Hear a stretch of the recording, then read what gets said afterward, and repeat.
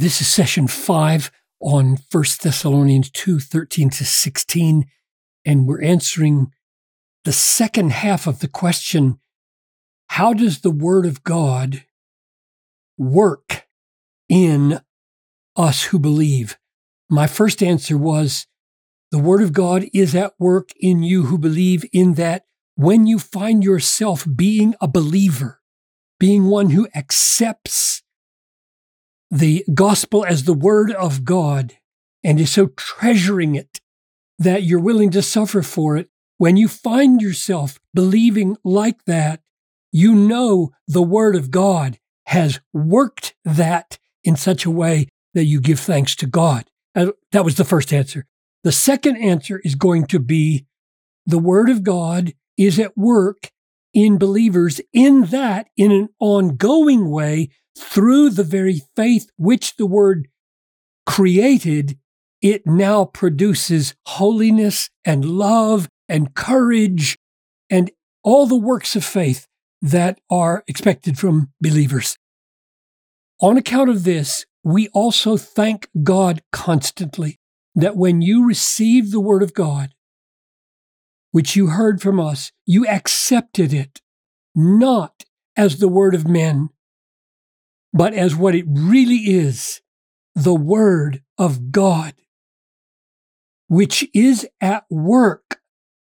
It is living and active. It is at work in you, first to create the faith, and now I'm going to argue through faith to create the holiness required of us. Father, show us how to live by faith in the active, living, mighty, powerful, precious, effective Word of God. I ask this in Jesus' name. Amen.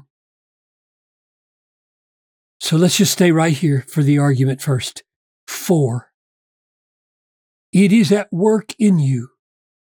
The Word of God is at work in you. We know that because you, brothers, became imitators of the churches of God in Christ Jesus that are in Judea, for you suffered the same things from your own countrymen as they did from the Jews. So the point here is their willingness to suffer as baby Christians for the sake of the Word of God and not throw away the faith is evidence that the Word of God is mightily at work in them, producing this ability.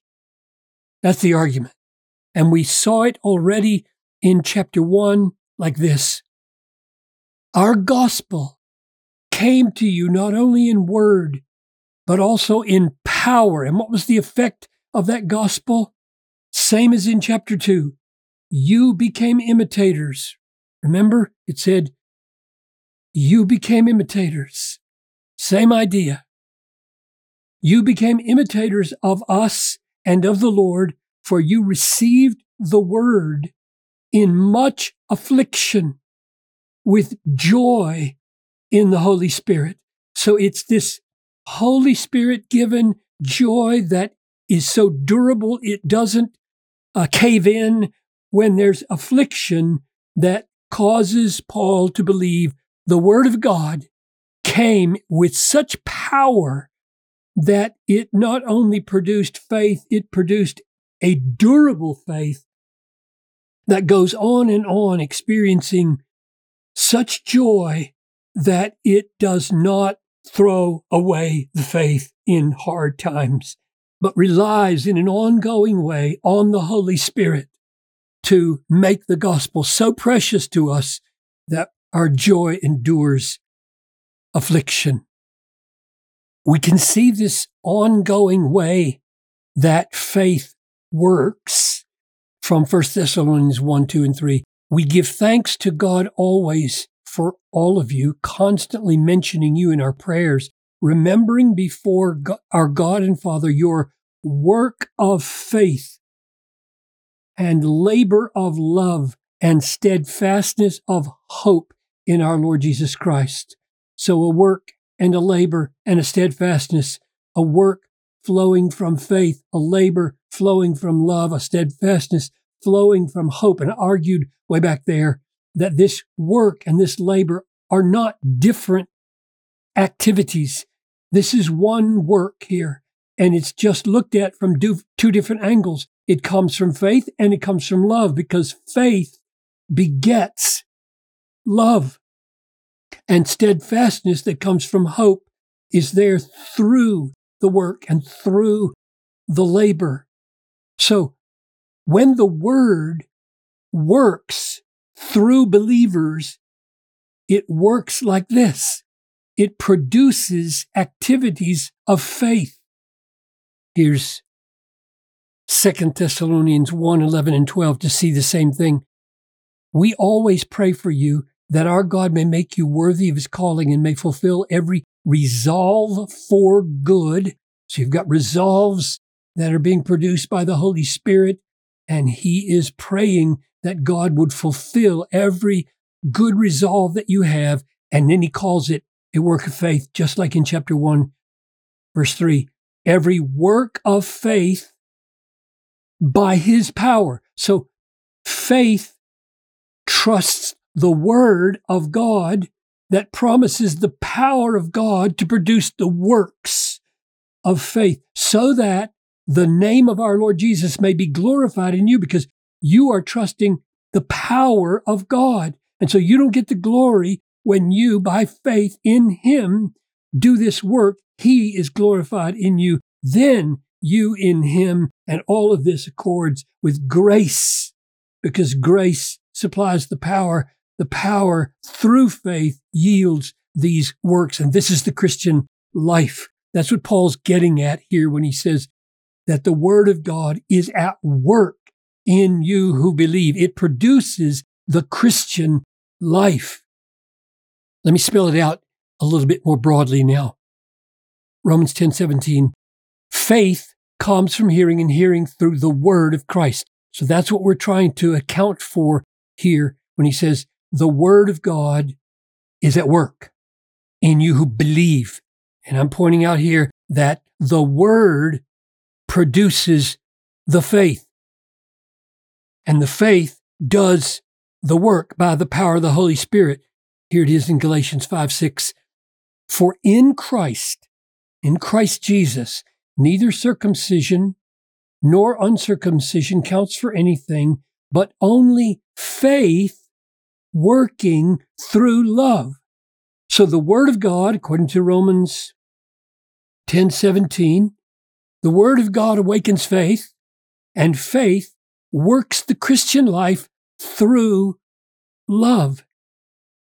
Here's one of the most remarkable explanations of how this works in our life. Does he who supplies the Spirit, because all of this is done in and through the power of the Holy Spirit, does he who supplies the Spirit to you and works miracles among you, does he do so by works of the law? Answer no. Or by hearing with faith? Answer yes. Hearing what? Word of God. Word of promise. So you see how the word works in and through believing. The word of God is at work in you who believe. Because by believing what is heard, the Holy Spirit moves the will to do the work. Jesus said it like this: sanctify them, that is, make them holy, produce the Christian life in them, in the truth. Your word is truth. So the word does the decisive work in sanctifying through the power of the Holy Spirit. Let me close with an example of what it actually looks like. Remember that Paul came to the Thessalonians and he said, I didn't come to you in a pretext of greed. I didn't burden any of you financially. I worked with my own hands night and day. In other words, he was trying to help them be free from doing ministry for the love of money or living for the love of money. Now, how does the word through faith, free us from the love of money. Because that's what we're trying to understand. The Word of God working in believers to produce what needs to be produced in the Christian life. And one of those things is freedom from the love of money. So watch it work now. Keep your life free from the love of money. All right, how are you going to help us, Mr. Author of Hebrews? How are you going to help us be free from the love of money? Be content with what you have, all right? That's the positive side of don't love money. Are you going to help us? Are you going to show us the way this works? Yes, you are. 4, here's how it works. He has said, that's the Word of God. The Word works in believers. How? He has said, I will never leave you or forsake you. That's a promise. So we may confidently, in faith, say, the Lord is my helper. I'm not going to fear. I'm not going to fear shortfall in money. Money is not my treasure. I have a promise from the Lord. What can man or human circumstances do to me? You see how this works? God really expects the Word of God, namely this word right here, I will never leave you or forsake you. That word, or the Lord is my helper, I will not fear.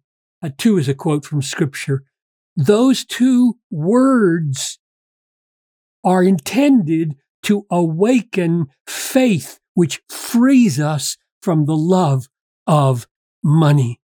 So I think not only does Word of God work the very belief by bringing it about, faith comes from hearing, but the Word of God in an ongoing way produces a freedom from the love of money so that we can be free to suffer for Jesus because He is vastly more precious, a greater treasure, more satisfying than anything money or anything else can buy. And it's the Word that assures us of that and belief that lays hold on it, and all the fruits of the Christian life flow from it. Just like he said back here, I exhort each one of you, this is verse 12 of chapter 2, I exhort each one of you, testifying that you walk worthily of the God who calls you. This calling right here